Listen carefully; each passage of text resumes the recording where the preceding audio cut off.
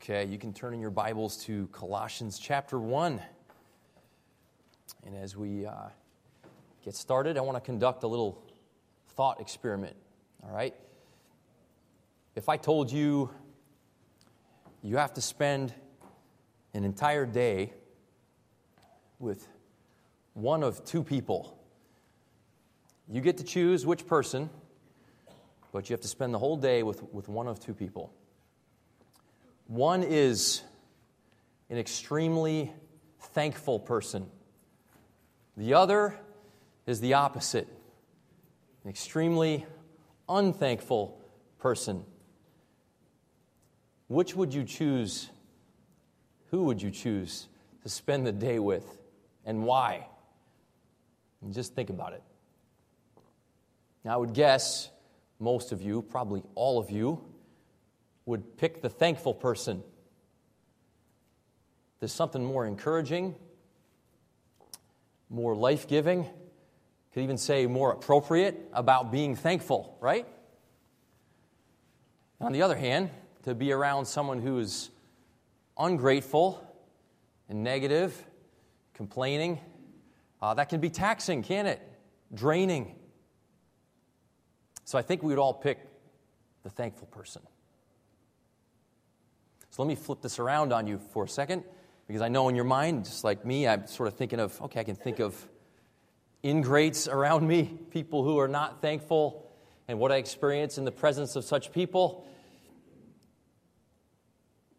But the reality is, all of us are ungrateful people at times, to varying degrees. Isn't that right? I don't think any one of us would say, hey, I'm as thankful as I should be. Like, I'm knocking it out of the park when it comes to gratefulness in my life. Would anybody say that? I don't think so. We have moments of thankfulness, of course, but we would all say, yeah, well, I would like to have more gratitude in my life. That would be better for me. That'd be better for the people around me. We just know there's something appropriate about thankfulness. And yet, there's something about it that's almost unnatural. In fact, this is one of those topics that is important to all of us. And it's a really spiritual topic. It necessitates some spiritual thinking, some thinking beyond just the material things of this world. Gratefulness. It's really important. And we're going to look at this text here in Colossians, and it's going to help us to understand, first of all, why it is that we find it so difficult to be thankful. And it's going to help us to understand, say, the reason for thankfulness. We could say the reason for thankfulness. We could say, and you'll see as we walk through the text here, that there will be various reasons, but they all stem from one main reason. And we'll discover what that is. Let me read to you a few verses here. We're going to be mainly in verses 12 through 14 of Colossians 1. But let me read to you first verses 3 through 5, because we see here that Paul mentions thanks right away. He says in verse 3, "We give thanks to God the Father of our Lord Jesus Christ, praying always for you, since we heard of your faith in Christ Jesus and the love which you have for all the saints." When he thinks of the Colossians, he has thankfulness in his heart. He realizes they are there. They are who they are. They are believers because of God's grace to them. He's thankful for that. So Paul talks about, first of all, his thanks. He gives thanks. And then, when you jump down just a little ways, verses 9 through 14, not only is he giving thanks, but he says that he wants thanks for them. He wants them to be thankful. So it says in verses 9 through 14, "For this reason also, since the day we heard of it, we have not ceased to pray for you and to ask that you may be filled with the knowledge of His will and all spiritual wisdom and understanding, so that you will walk in a manner worthy of the Lord, to please Him in all respects, bearing fruit in every good work and increasing in the knowledge of God, strengthened with all power according to His glorious might, for the attaining of all steadfastness and patience And here it is, joyously giving thanks to the Father who has qualified us to share in the inheritance of the saints in light. So you see that thankfulness is on the heart and mind of Paul as he writes this letter. It's one of many things, as I read just those few verses. There's a lot he's saying here. We could explore many of these different themes, but this theme of thankfulness is really important. Let's give some thought to the reason that we can't seem to be grateful so often. Like the reason, the core reason, or we could say the root reason that we have such a hard time being thankful. Paul presupposes it here in Colossians, but the same guy, Paul, in Romans, talked about it in detail in chapter 1. So you can turn there if you want. You don't have to. I'll read it to you. Romans 1, verses 18 through 21. I want you to hear what Paul says about this topic of thankfulness here in Romans 1, where he is describing, and we could say he is diagnosing the human heart. This is Paul basically taking an X-ray or a CAT scan of the human heart. This is where he tells us what we are all like. And notice what he says as it relates to this idea of gratitude. Verses 18 through 21, he says, "For the wrath of God is revealed from heaven against all ungodliness and unrighteousness of men who suppress the truth in unrighteousness. Because that which is known about God is evident within them, for God made it evident to them. For since the creation of the world, His invisible attributes, His eternal power and divine nature have been clearly seen, being understood through what has been made, so that they are without excuse." And then catch this in verse 21. Here it is. "For even though they knew God, they did not honor Him as God or give thanks, but became futile in their speculations, and their foolish heart was darkened." So he says, one of the root problems when it comes to mankind, when it comes to mankind in general, when it comes to you and me individually, one of our root problems, God, through Paul, diagnoses and says, as you're not, naturally speaking, you're not thankful. He says, you don't see me for who I am. You don't assess my value accurately or appropriately, and you're not thankful according to how you should be thankful as a creature who's been given everything by your Creator. That is the human condition. And Paul goes on in Romans 1 to talk about all these manifestations of unrighteousness, or we could say wrongness.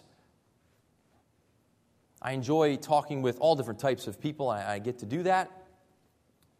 And many times I've been in conversation with someone who's atheist or agnostic, and we've talked about humans and what we're all like. And there's always this point of agreement where we can agree that there's something not quite right about us, right? There's something that's wrong with all of us.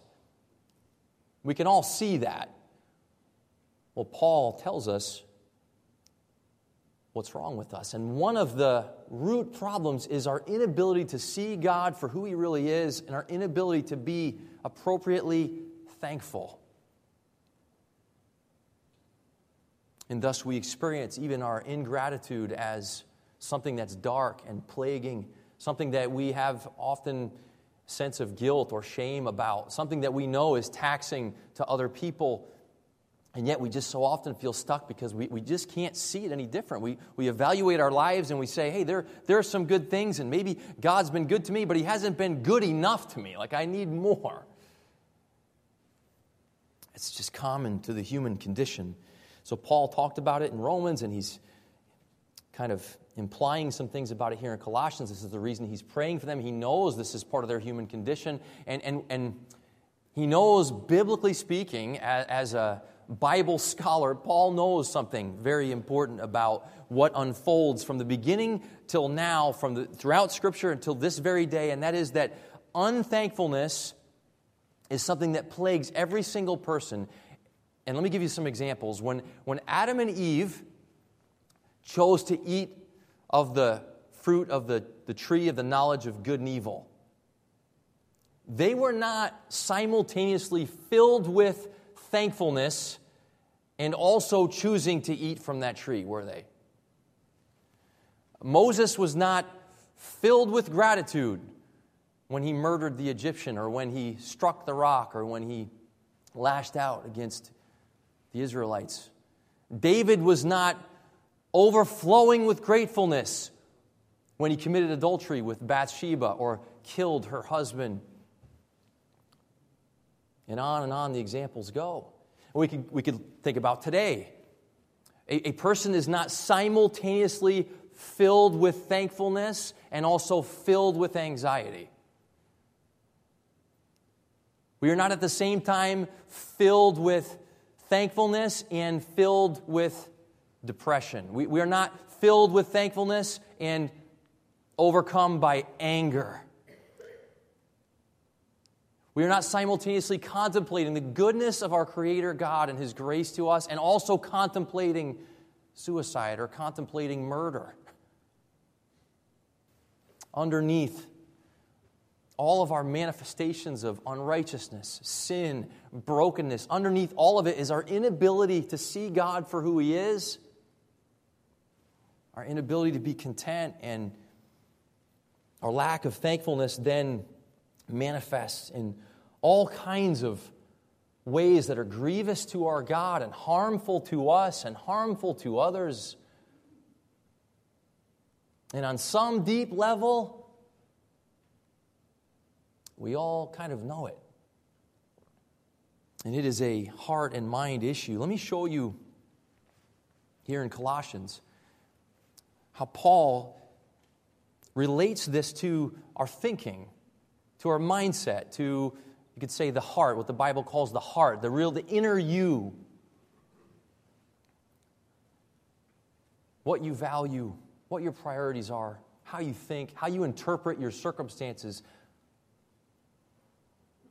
how you view the people around you, all those things. He says it has to do with how we think, this issue of thankfulness. When he's praying for them to be thankful, he begins by saying, hey, you need to know some things about your God. And so just notice the language. I want to prove this to you, all right? So if you look at verse 9, it says, for this reason, since the day we heard of it, we've not ceased to pray for you and to ask that you may be filled with the knowledge of His will in all spiritual wisdom and understanding. Notice those terms, knowledge. Knowledge of God's will, God's purposes and provisions. We could say it that way. That you would have all spiritual wisdom and understanding. Do you see those words that have to do with how we think? And he goes on a little farther. He says, so that you will walk in a manner worthy of the Lord, to please Him in all respects, bearing fruit in every good work, increasing, notice this, it's like bookends, he says this again, increasing in the knowledge of God. When it comes to this area of gratefulness in our lives, or our lack thereof, it has everything to do with how we see God, or how we know God. And he says here, I'm praying that you would be filled with the knowledge of His will, that you would have the spiritual wisdom and understanding, that you would increase in the knowledge of God, and that as a result of that, verse 11, you be strengthened with all power according to His glorious might. There's something supernatural about it. Thankfulness is a spiritual reality. And now we're going to get into so what? Know what? The mindset of what? What is it? What am I to know? What is there that I need? Well, Paul's going to reveal to us what it is we need and its perspective. And so he says, this results in verse 12, giving thanks to the Father. And then there are three manifestations. I'm going to call them three grounds for gratitude. All right? He's kind of revealed to us as we looked at Romans, and what we said we can also see indications of here in Colossians. One is that we have this thinking problem. We don't see God clearly, naturally speaking. That's this root problem. That's what's beneath all of that ingratitude, unthankfulness. And now he says there's a reason to give thanks. And if we could say, I'm going to say one word, and then we're going to look at these three grounds for gratitude. The word is the reason is the gospel. Okay, that's the reason. That's the foundational reason to be thankful. If we can't think of any other reason, if we look at our lives and like, I just don't know, everything seems to be going wrong. Marriage isn't going well, or kids are fighting all the time, or my body hurts. I can't even move without aches and pains here or there in my body. Whatever. We just can't even see a reason.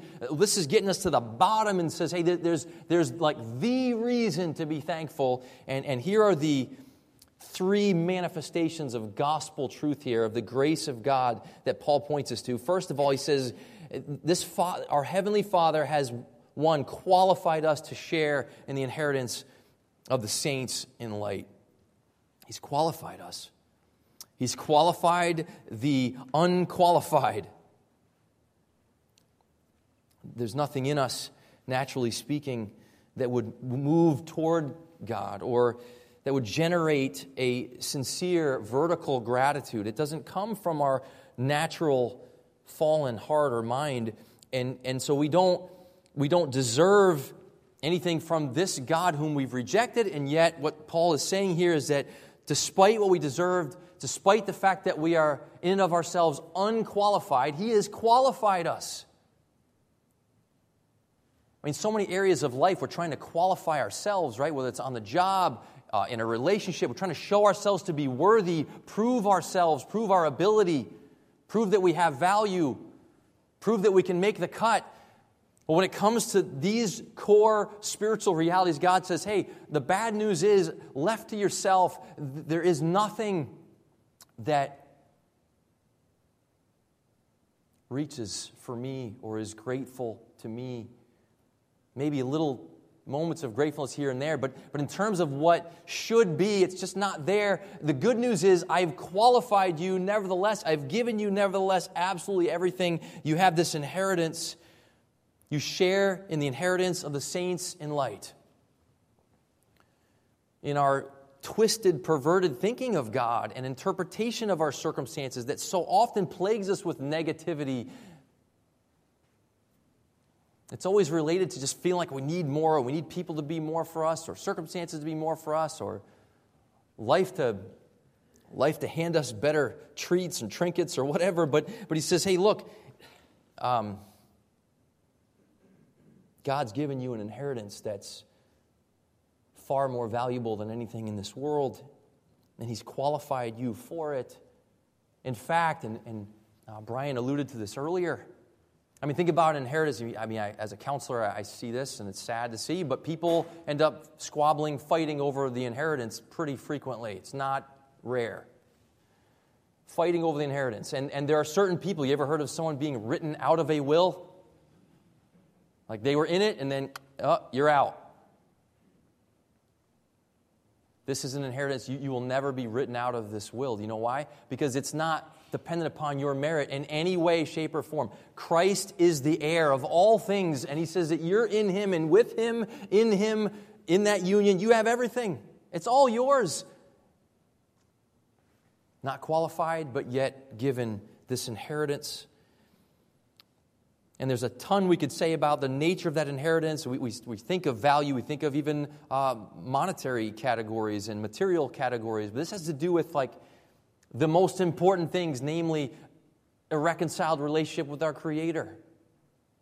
And we'll see as we go along, there's a little more to that. So first of all, the first, we could say, ground of gratitude here is that God qualified us.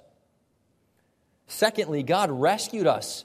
It says He rescued us from the domain of darkness there in verse 13. This word rescued, in the context, you might think of, well, you're kind of in one bad place and God puts you in a good place, but the term has the connotation of He rescued you and brought you to Himself. It's like if you're drowning in the water and someone reaches out of a boat and they pull you into the boat, they pull you up to themselves. God pulls us up to Himself. He says, if I leave you, all you will have is distorted, unrighteous, incorrect thinking. But I love you, and I'm coming for you, and I'm going to bring you to myself. And remember Romans 1, I referenced it when we started our service. Paul wants to preach the gospel because in it the righteousness of God is revealed. He says, hey, you don't know who I am. You don't see rightly who I am, so I'm bringing you to myself. I'm going to show you who I am. He rescued us. He pulled us to himself. It says, and he rescued us from, you see it there, the domain of darkness. In some ways, that word domain is helpful. In some ways, a little bit unhelpful because, again, it makes you think of a place, right? Like a location. But the domain word is actually the word for power or authority. It's God saying, look, you're enslaved to a certain authority. And you know what it is? It goes back to the very beginning. It's the authority of, we could call autonomy, of self. What Adam and Eve chose was, hey, I want to be like God. Same. We've been in that same state of mind ever since, naturally speaking. And God says, I'm here to rescue you from that false sense of authority, from that tyranny of autonomy, from the blinders and the lies of your own perspective. It was Mark Twain who said, it's not what we don't know that gets us into so much trouble. It's what we're sure of that just ain't so.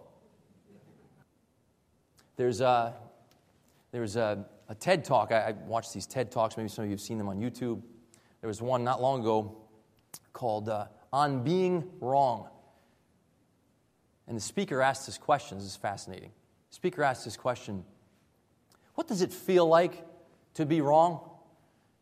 And then solicited feedback from the audience. And people said, it feels like shame, feels embarrassing, makes me want to run and hide. They said things like that. And she says, no, on the contrary, do you know what it feels like to be wrong?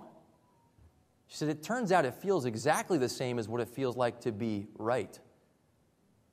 Meaning, until something awakens you to the fact that you're wrong, it often feels like, you're right. Why do I bring that up? Here's why. Part of our sinful condition that God is rescuing us from is that we just assume that we see things clearly. Even in our relationship with God, we assume that there's like this negotiation taking place in which we're just going to kind of, work with Him and try to get life to be the way we want it to be.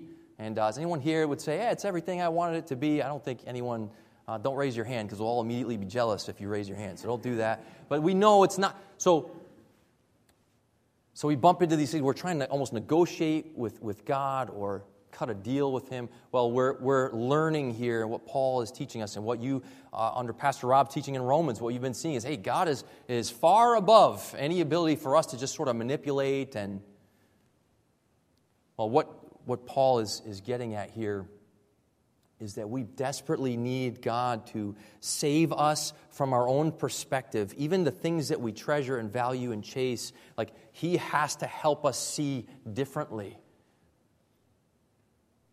Because we so often trust in our own perspective, and that, by the way, is a big part of why we just can't seem to be grateful so frequently, because when we look at our lives, we say, well, again, okay, it's good, but it's not good enough. Or I'm thankful for the spouse God gave me, but if only she could be more in this way or that way. If only he could be more in this way or that way. And that's not to downplay the realities of a broken marriage, which people can experience to extreme degrees. I don't mean to downplay that. I'm just saying, along with it, that even in the suffering of life, even in the inevitable, inescapable brokenness and difficulties of life, still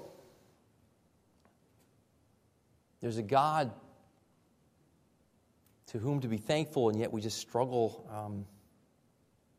And so he says here, hey, qualified you, rescued you, brought you to myself, rescued you from the domain of darkness, the darkness of your own thinking even, of your own blinders. And then it says, thirdly, the third ground for gratitude here, He's transferred us to the kingdom of His beloved Son. You see this matter of authority again? Hey, there's another king. And the good news is, and this is almost hard even as I say it, it's hard to hear it as good news. The good news is I'm not king, and you're not king, or queen, as the case may be. The good news is He's the king, and He sees clearly. And He knows exactly what we need. And He takes better care of you than you take of yourself. He takes better care of you than your thoughts take of you. Does that make sense? When we find ourselves plagued by guilt or shame or greed or fear or whatever, that's us. That's our mindset. He comes to rescue, to open our eyes, to see who our Creator God is and what He's like and His provisions for us, to include and especially the provisions for us of this invincible safety, this security we have in Jesus, such that even if the worst comes for us, even when our earthly body breaks down and gives in and dies, still we have everything. That's when we go home. That's what we were talking about earlier. That's why we can rejoice when Brian's dad goes home, or my friend Rob went home last week. There's this inheritance, there's this kingship of Jesus who takes care of His people.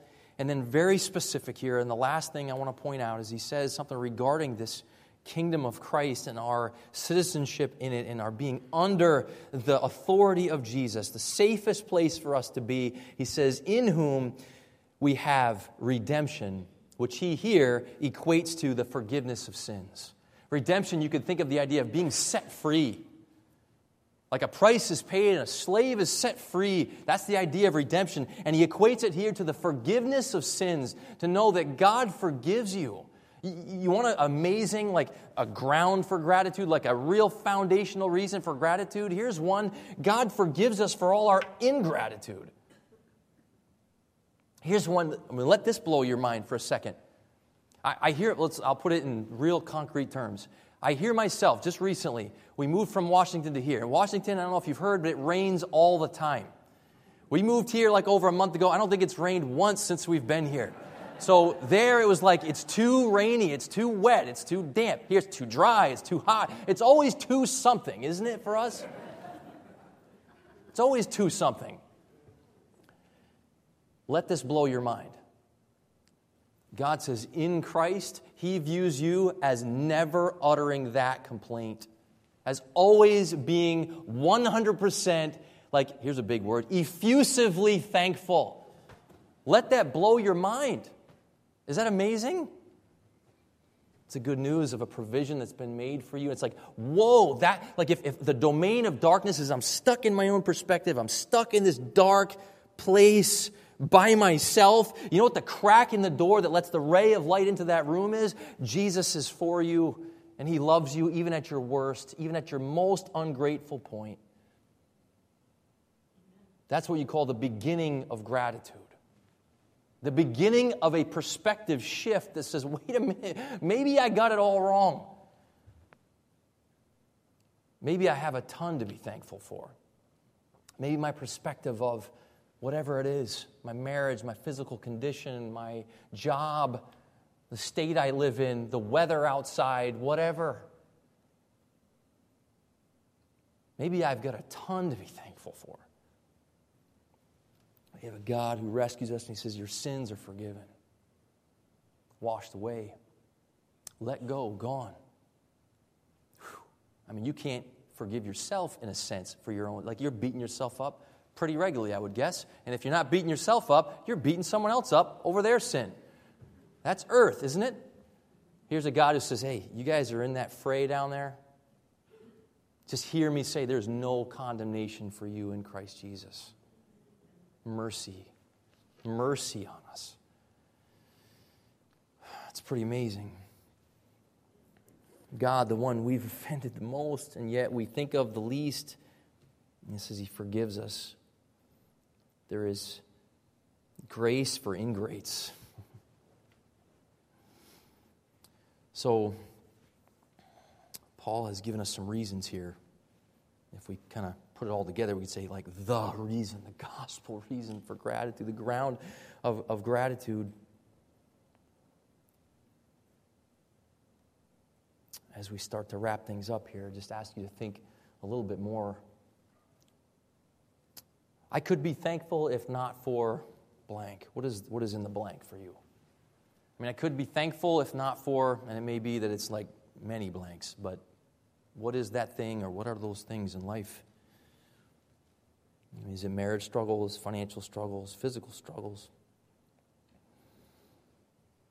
You say, hey, look, the traffic's bad, my body hurts, my husband's insensitive and angry all the time, my wife nags me, my coworker just got a raise and I didn't.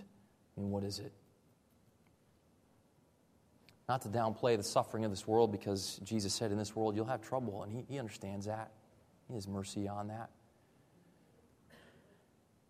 But he also wants to give us a different perspective of all that we have in him. This amazing, infinitely valuable reward of knowing our God through Christ, knowing his love, knowing his forgiveness, knowing that even to be absent from the body is to be present with him. So I want to tell you in closing about my friend, and I'm going to try to get through this. My friend Rob Helbig, who passed away last week. Known him for close to 20 years. And one of my best friends in this world is his son-in-law, who's my co-pastor back there in Washington, Don Brewer. So I was around his father-in-law, Rob, all the time. And Rob was a generous, gentle, gracious guy. And for the last 15 years of his life, Rob battled with Parkinson's disease. And I watched a man who was previously strong and very capable over time lose many of his abilities, even toward the end, his mental abilities. He had a charter fishing boat, and almost yearly he would invite me to go out on his boat. And I grew up fishing. My dad's here. We'd go fishing for like little tiny, sunfish, and we just threw them back. And I always found that boring. No offense, Dad, you kind of knew that at the time, but I always found it boring. But out there in Washington, when Rob would take us on the Pacific, you're fishing for like king salmon and lingcod and halibut, and so we'd go out, and it was so enjoyable. It's such good memories. And the last few times I went, I just remember Rob would be, even though he's the one in charge, he'd be there serving everybody, helping with baiting hooks and cutting lines that needed to be cut and all the things. And I would just see him, and his hands would be shaking, and he'd be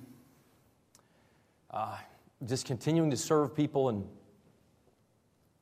bait the hooks. And I remember thinking, God, why don't, especially as it got bad the last few years, like, why don't you just take him home? Why would you let this go on for so long? And God did. He let it go on a long time. And last week, he took him home. The suffering's gone. And so look, at times in life, you're not going to be able to just say, oh yeah, thank you, God, this is great. No, sometimes things are excruciating. And God has mercy on you and understands that. And when you're stuck in that dark place of, I'm just miserable in this resentment, and I just can't be thankful, and I just wish things could be different, I just hope you can hear the good news, God's voice saying, I love you, I forgive you, you belong to me, and soon you're coming home. And it's going to be okay. It's all going to be okay. And then, once we get home, and we're there forever and ever and ever, can you imagine this? Nothing but gratitude at every moment. And no more sin. And no more darkness. And no more shame.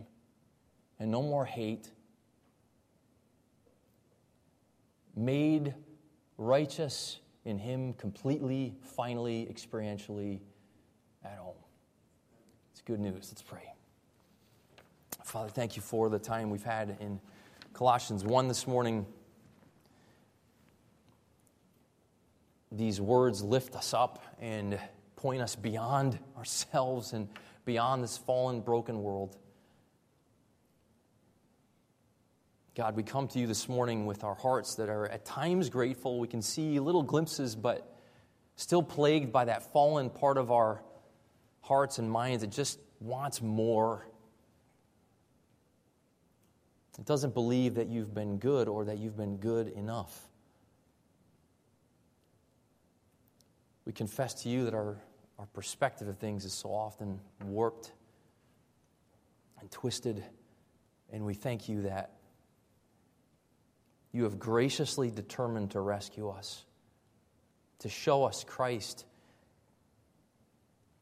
to invite us to behold your Son dying for us, taking upon himself our curse and our shame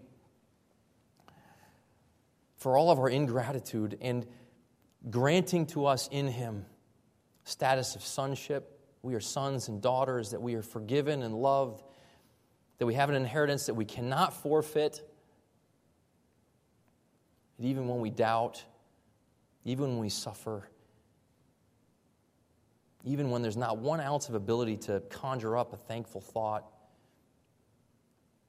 to know that you forgive us and that you view us in Christ as 100% thankful, and that you cherish us and love us, and that you're even excited for the day that we all get to be home. And so we praise you for the gift of salvation. We praise you for your word and how clearly it communicates to us. And we pray that we would be receptive to your voice of truth, that we would know the truth, and the truth would set us free. In Jesus' name, I pray. Amen.